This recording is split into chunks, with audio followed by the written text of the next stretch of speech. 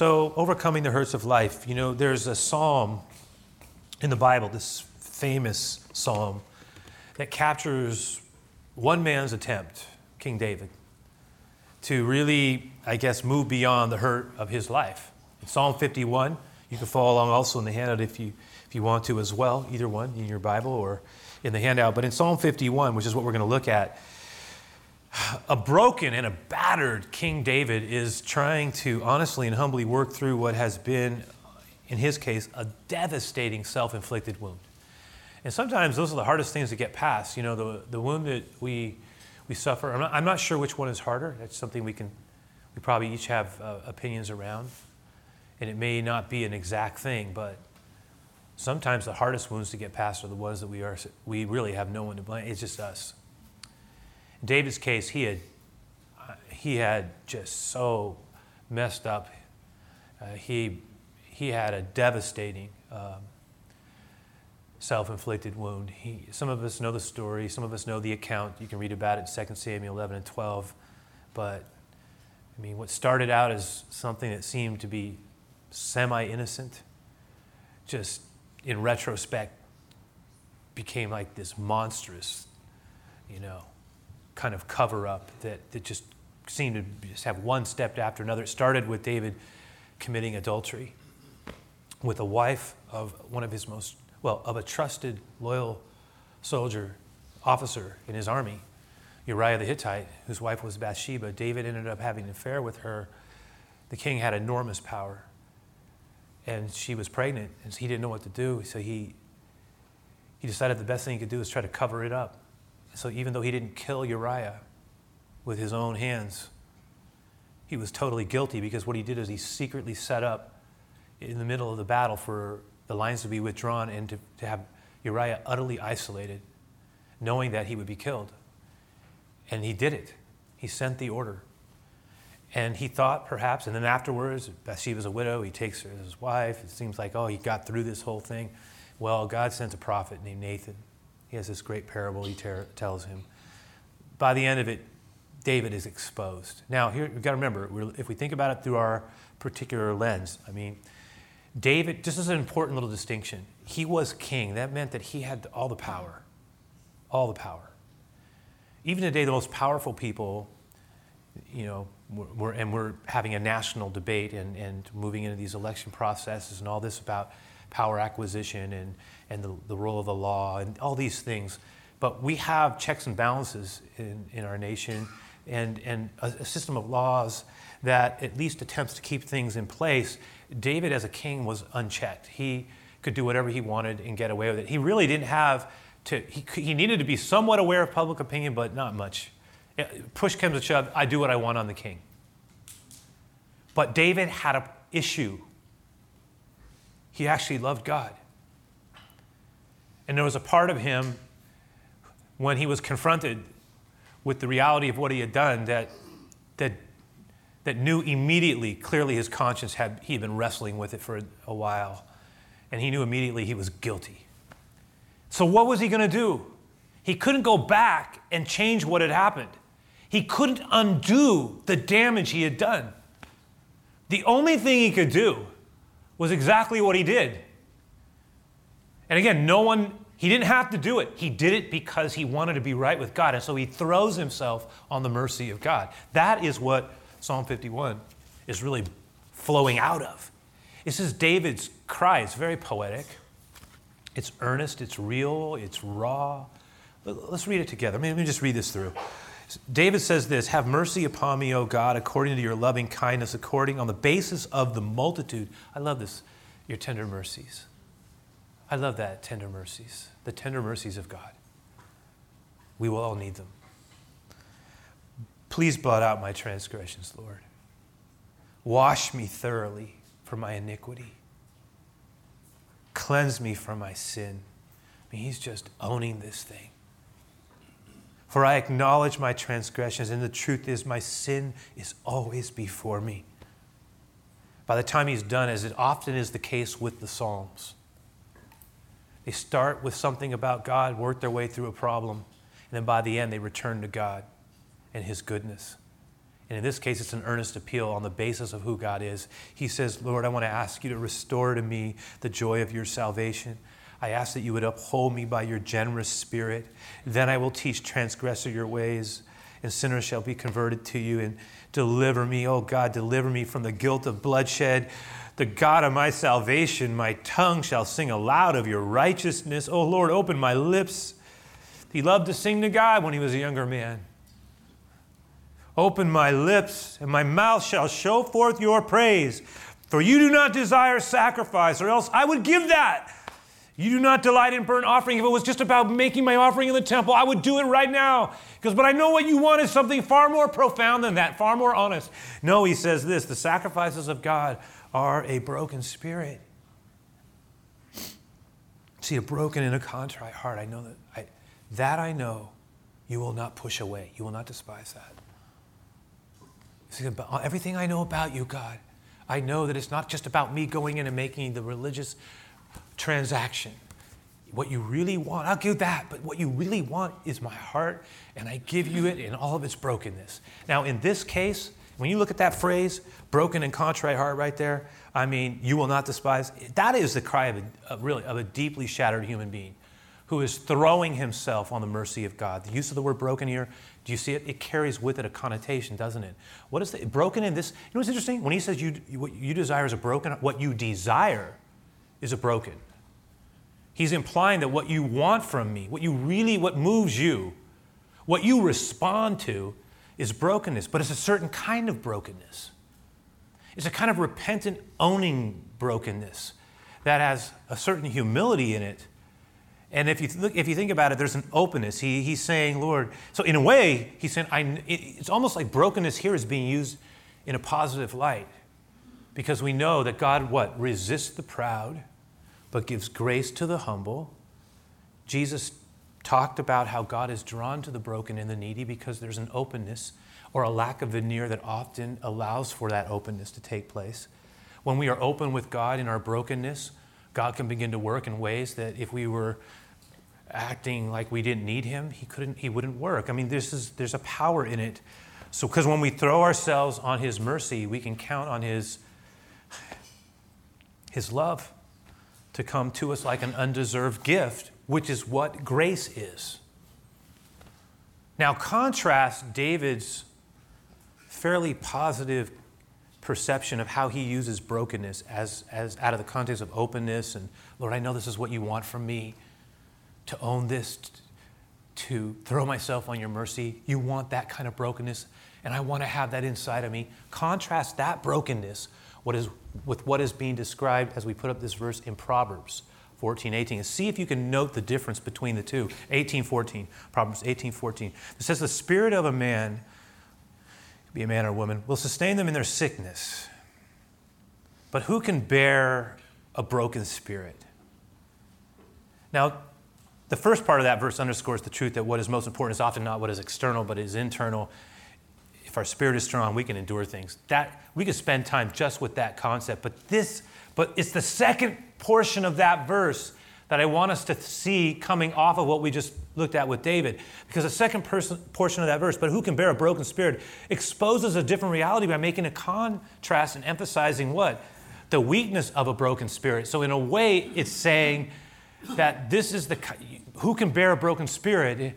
Like when we're broken, and it's not as in not working right. Something's wrong. It's broken.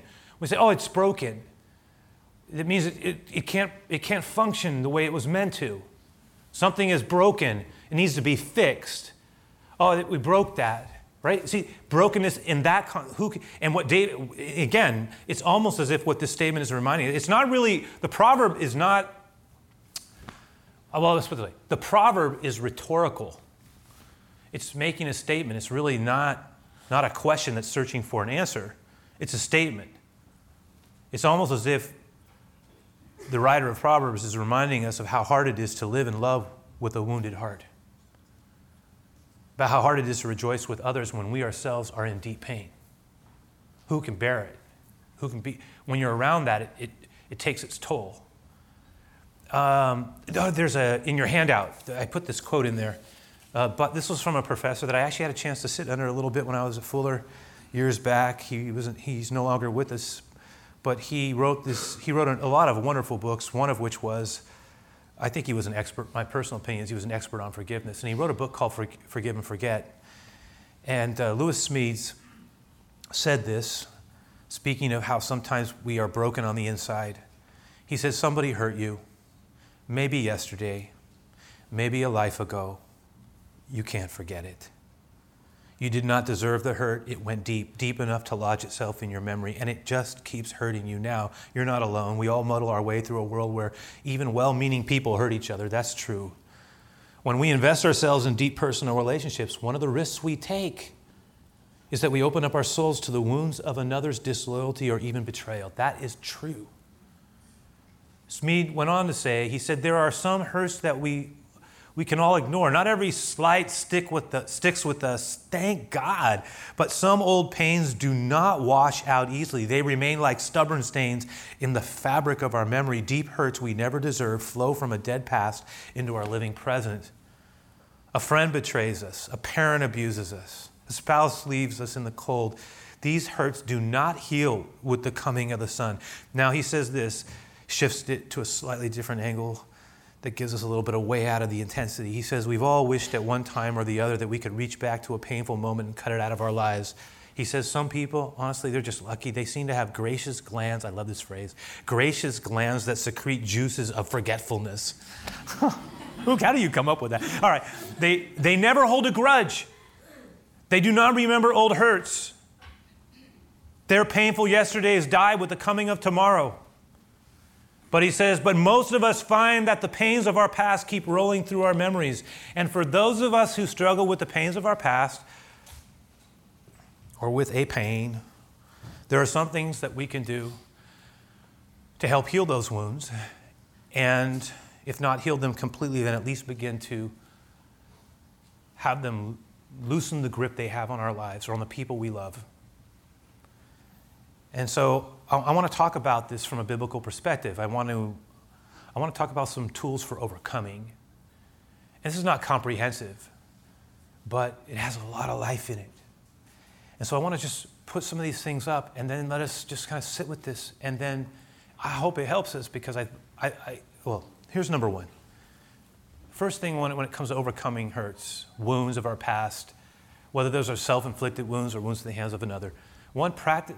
Practice surrendering our hurt to God. Now, placing our wounds in the hands of the wounded healer. I realize this can so easily come across. That sounds like such a Christian cliche, doesn't it? You know, someone's hurting around us, and we say to them, "Hey, man, just surrender your hurt to God. That'll do it. That's all you need to do." And if you've ever been hurting, and I have known hurt, or you struggled, or you're wounded, you have someone just throw a phrase out like, just surrender your hurt to God. Not only does it seem to be somewhat insensitive, it can almost come across in its worst form as pharisaical. It's like, do you really, is that how really little you understand what I'm walking through? But let me say this. Surrendering our hurt to God is actually a hugely powerful mechanism for overcoming hurt. I looked at this and I was thinking to myself, I go, Lord, in 1 Peter 5:7, this is what it says. It says, give all your worries and cares to God because he cares for you. He cares about you. So to surrender is at least in part to take our hurt, our guilt, our shame, our anger, and place it in his care. And essentially we are placing our cares in his care. I am placing my cares in your care. I am committing this to you. Figuratively, we are placing our hurts into his nail-scarred hands. We are allowing his wounds to bring us healing, for he was wounded for us. Wounded for our transgressions. And I know that talks about ultimately our sins and speaks of salvation, but it also is a reminder that God cares about our hurts and wounds as well, and that he was wounded also for us there. And I think about that and I say, Lord, there are times where maybe I visually just need to remember how much I am loved by you. And it's like even when Jesus came from the cross in his resurrection, he said, you see my hands. Do you see my wounds for you? There is something about surrendering something, yielding something that maybe it's something we're superly anxious about. It's like we can't shake it. Or it is just creating such a drag on us. Or it might have to do with something, again, that we've carried from our past, and it just seems to just sit there. Or it might have to do with a struggle we're having, and it is so hard. Or something we're angry about, and we can't get it out of us. There's all kinds of stuff. Sometimes it's because of deep shame and regret. We talked about this. I know David had that. What do you do? How do you change it? How do you make good? What do you do? How do you move forward? See, there's stuff like that. What is when we're really struggling? See, this is where one of the things I often will do is this, and I know this is going to sound simple, but you know what? The Psalms, I'll say this about the Psalms. When you read them, they're like God's worship manual. They're the Psalms of Jesus, really. And they're filled with physicality. And so in the Psalms, you'll see, I lift my hands to you, Lord. Or see things like we clap to the Lord. Or kneel and bow before the Lord, right? All of these postures. A lot of times I will find myself when I'm under extreme duress, or I'm carrying something and I'm feeling really anxious, and I'm going. And by the way, what I might struggle with, for someone else might be like, "What's wrong with you? That's nothing." But for me, it's a big deal. And for some of us, someone else might go, "Well, I don't see why that's such a big problem." But for us, it's a big issue because we're all wired different, right? And we all have different experiences in our past. And so if certain things happen to someone else, it might go, "Oh, what's wrong? Come on, just get over it." But for us, it's but you don't understand. It's I'm really hurting here, or this is hard. And when you feel that weight, when you feel that pressure, to be able to say, Lord, and this is a lot of times I'll do something as simple as this. I'll just take my hands and I'll just say, Lord, I just want to open my, I just want to give you this, God. I don't think I'm supposed to be carrying this. I mean, it might be my responsibility, but the pressure and the weight I am feeling, and to me it's more than just a technique. I'm actually saying, Lord, I want to trust you with this. I think I'm holding too tight. I need to let this thing go. And then, Lord, I need to be open to what you want to do in me. I want to be open to receiving, because an open hand receives. This doesn't. This does. And so I want to be open to receiving. And I think when we do that, a lot of times we'll find is that God, He's wanting to move. The goal of surrender, remember this, is to leave things with Him. To entrust our situation, whether it's despairing or discouraging or defining, whatever, to the one who loves us. And it means, listen to me, this is going to sound controversial, but it's going to mean that we are going to have to give God permission to help us. What? He doesn't need here's this. Actually, in a way, He does. Because He decided He will not force Himself upon us unwelcomed. Because that's not really love. See, He waits to be wanted. And such is the humility of God that He is willing to allow Himself to be rejected. That, to me, wow. And yet when we ask Him, He longs to help us, not because we deserved it, but because He delights to do it. He longs to help us. But we've got to declare our openness to entrust Him with our concern. And sometimes that's just a little bit at a time. And I've even talked about it. Sometimes it requires practice. Trusting the Lord sometimes requires practice. We have to keep applying it. It's like a second coat and a third coat. There's some situations that are so deeply dislodged in us that we may get that thing straightened out with the Lord and our heart is good, and then it starts coming back. Sort of like bleeding through the paint. And when that happens, you have to apply. There are certain things that just have to continually be applied. That's the power of consistency and positioning ourselves in alignment with the Lord. There is something about practicing trust. And that's why there's a dailiness to this life with Jesus. This day, give me my bread, this daily bread of mine, Lord. Give me this day my daily bread. There's that whole prayer is about there's a dailiness to it. So number one, practice surrendering. 2, here's another piece here. I look at this and I go, Lord, never let me forget this, that you can bring good out of anything, that God can use our hurt or our disappointment or our adversity for good. And you know what? If the Lord allows, this is where my passion has been going into this. I've been working and praying and preparing for months now for the New Year's series, which is called Growing Through Adversity. And I want to explore for weeks on it. In fact, it would be a fantastic series to consider bringing people who you love, who are hurting, or having people who you care about, who you know are hurting or struggling or in their faith having a hard time grasping why this is happening.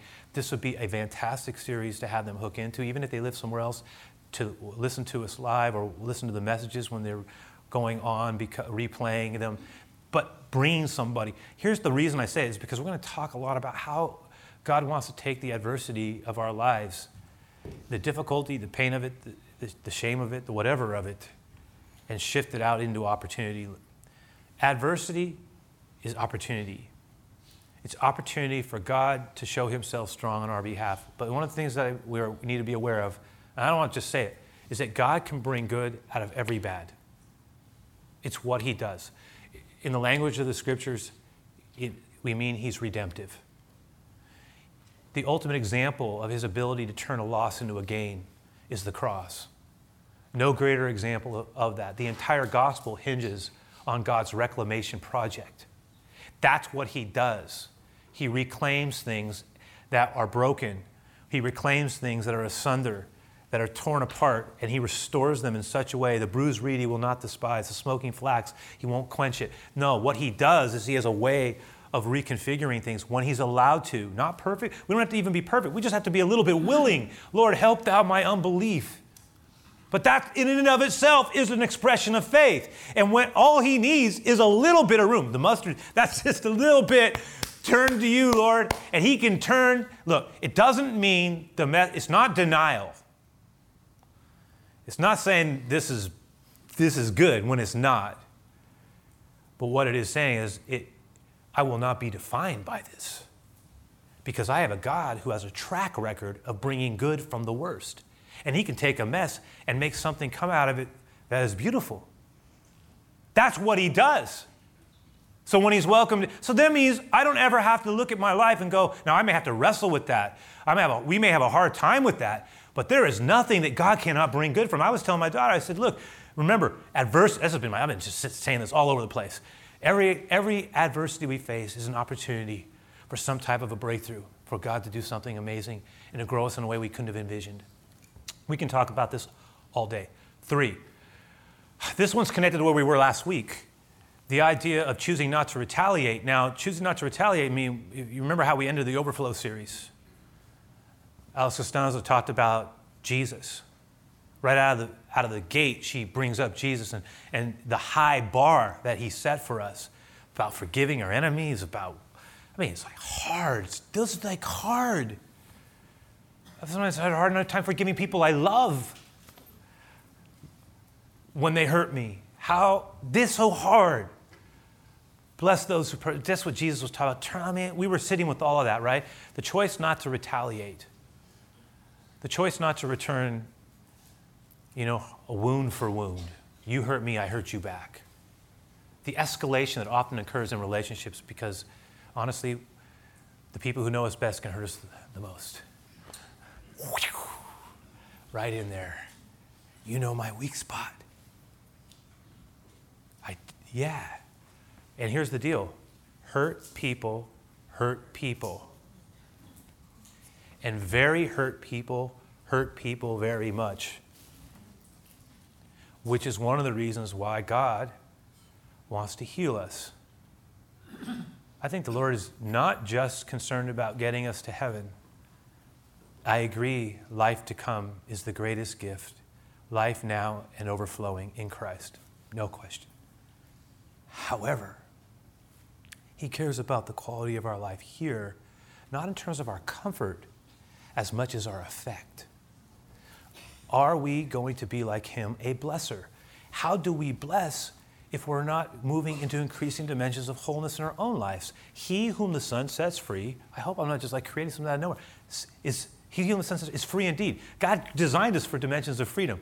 Here's the point. He really wants to teach us how to live above the wounds of life. And then I'll just piggyback right behind that and say, not only do we need to be careful a lot of times about responding back and escalating things, but God wants to walk in the way of peace as much as lies within us to be a peaceful people. As much as we can.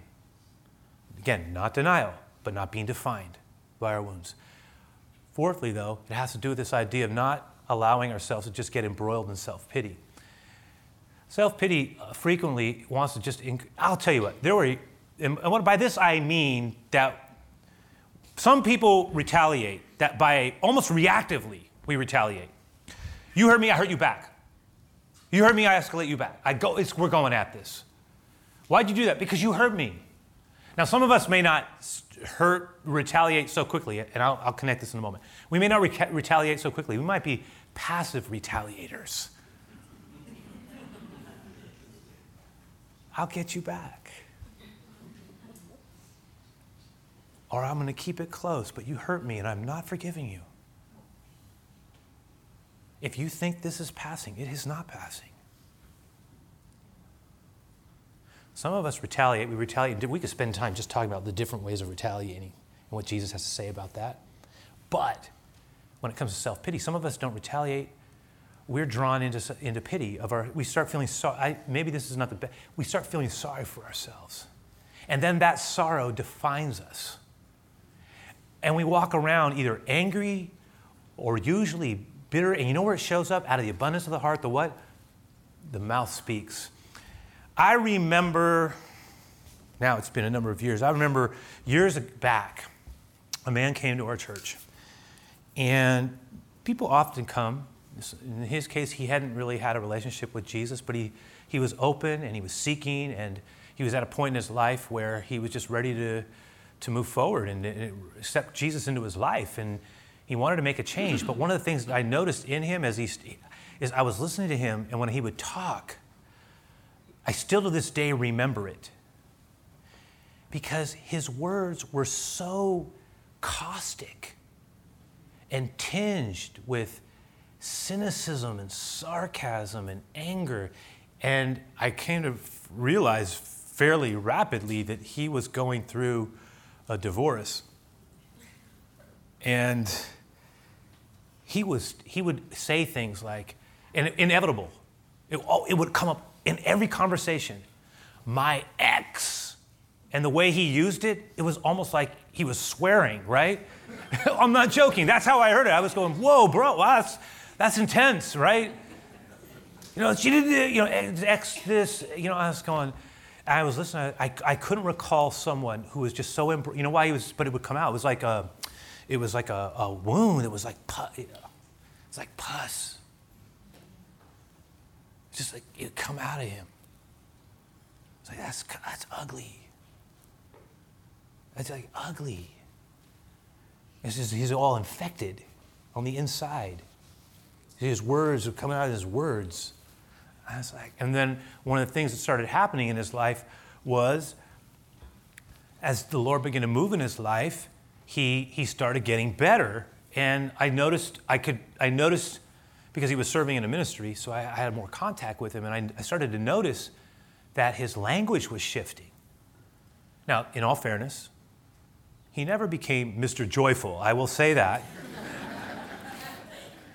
But his words were a lot less hostile and bitter. And it reflected a transformation. Now, someone might say, this happens a lot of times. Someone will say to me, man, that person's not much of a... Look, is there an example of Jesus?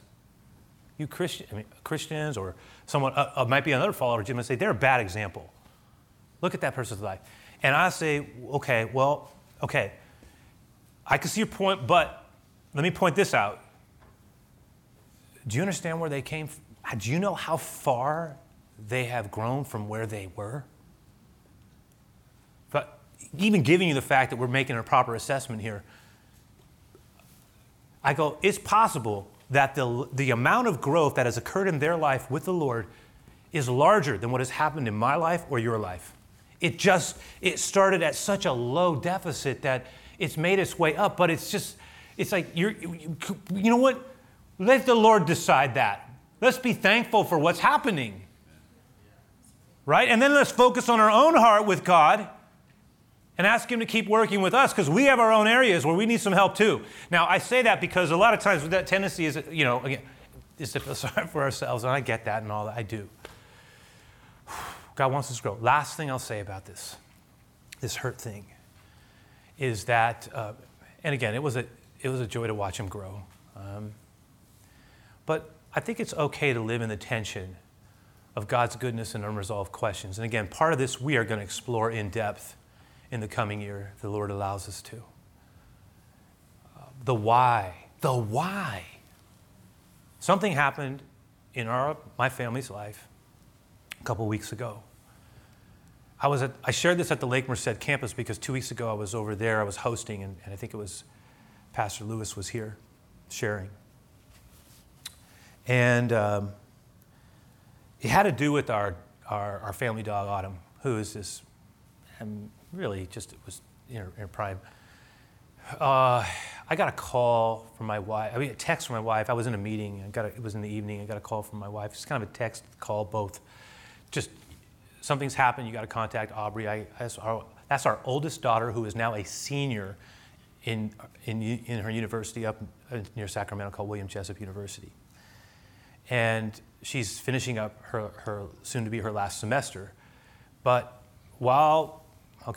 this is as fast as I can say it. Our oldest daughter, a few years back, had got our family dog, Autumn.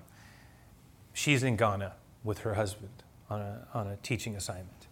Our youngest daughter has been watching her for the last year or so and a half almost, and has grown extraordinarily attached to her. So I get a call from Cheryl, you got to talk to Aubrey. I can't understand her.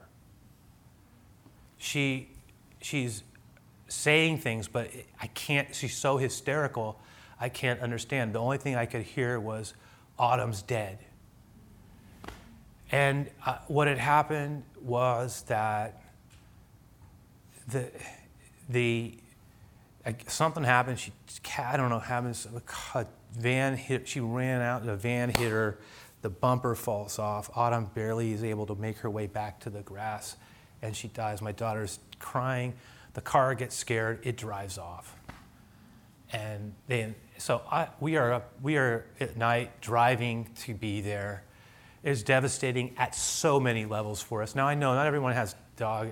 I get that, and I don't even understand that. And just say this about dogs. Okay, I know cats are okay too. I get that. I'm nothing. So the praise of a dog does not diminish the cat, just to be clear. But I will say this about dogs. They have an amazing way of making you feel loved. And when they're part of a family, in a way, they represent at some point not only a kind of protection, security component to them, but also there's this kind of love and loyalty and unconditional kind of happiness that they bring into a life. And that means a lot. And so when you lose that, it's devastating. And then the way it happened was devastating. And we get to the I guess it's not, it was like the emergency pet place. And we get there and we go into the room and it's awful. Autumn's there. It was about good. It was bad. And then, but I'm going to say for this reason. So we're all sitting there. And one of the things my daughter says to me is, why did this happen? Why did God allow it to happen? Right, this comes up. First thing, we collect ourselves. Then we get a hold of our other kids in Ghana. This is what we do. This is how we move. This is for a reason I'm saying this. I say, this is what we're going to pray at the end of this. We're going to pray. We're going to grieve this moment. We're going to mark it. We're going to let the Lord know our hurt in our heart and how hard this is for us. Then, after we did that, I said, now I want to also pray this. I want to pray gratitude. I want to say thank you, Lord, for the time that we had with this animal that we came to love and that brought us together in special ways. I want to thank you for the time we had to enjoy that and the love that we were able to share together. Okay. Grieve, at least acknowledge it. Gratitude, thank you for what we've had. And grace for where we need to go. Okay, Lord, we welcome you into this situation. Now that principle can work as a way of confronting loss in our lives. I know it was a very small, simple way, but I'll tell you what it did. It started the questions. So I said, now listen, I know the answers, and there were other things that were going on too. It was more complex than that. I said, look, let me tell you something about the Lord. This is what I've learned. I've learned never to push God away and make him my enemy, ever. Ever. Because he is so for us. He's so for us. Why would I, at our lowest hurting moment, when something happens, something which we couldn't control, if God was God, why? I said, this is not, don't get stuck in the why. Bad stuff happens, broken. We're going to talk about all that stuff. There's things that happen. Sometimes we do it, sometimes others. Things happen, broken. This is what I do know. God loves us so much.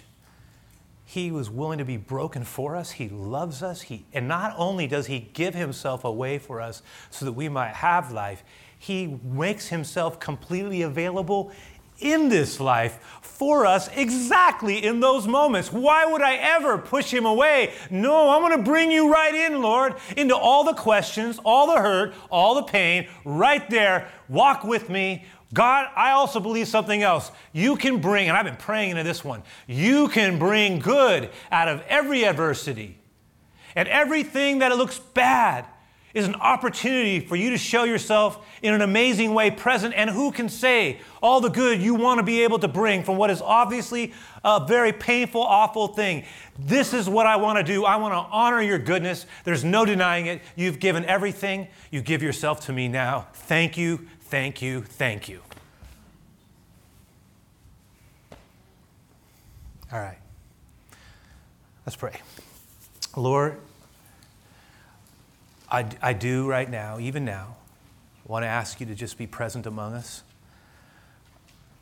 There are things that we face sometimes that they're not easy, but you are able to bring good from them.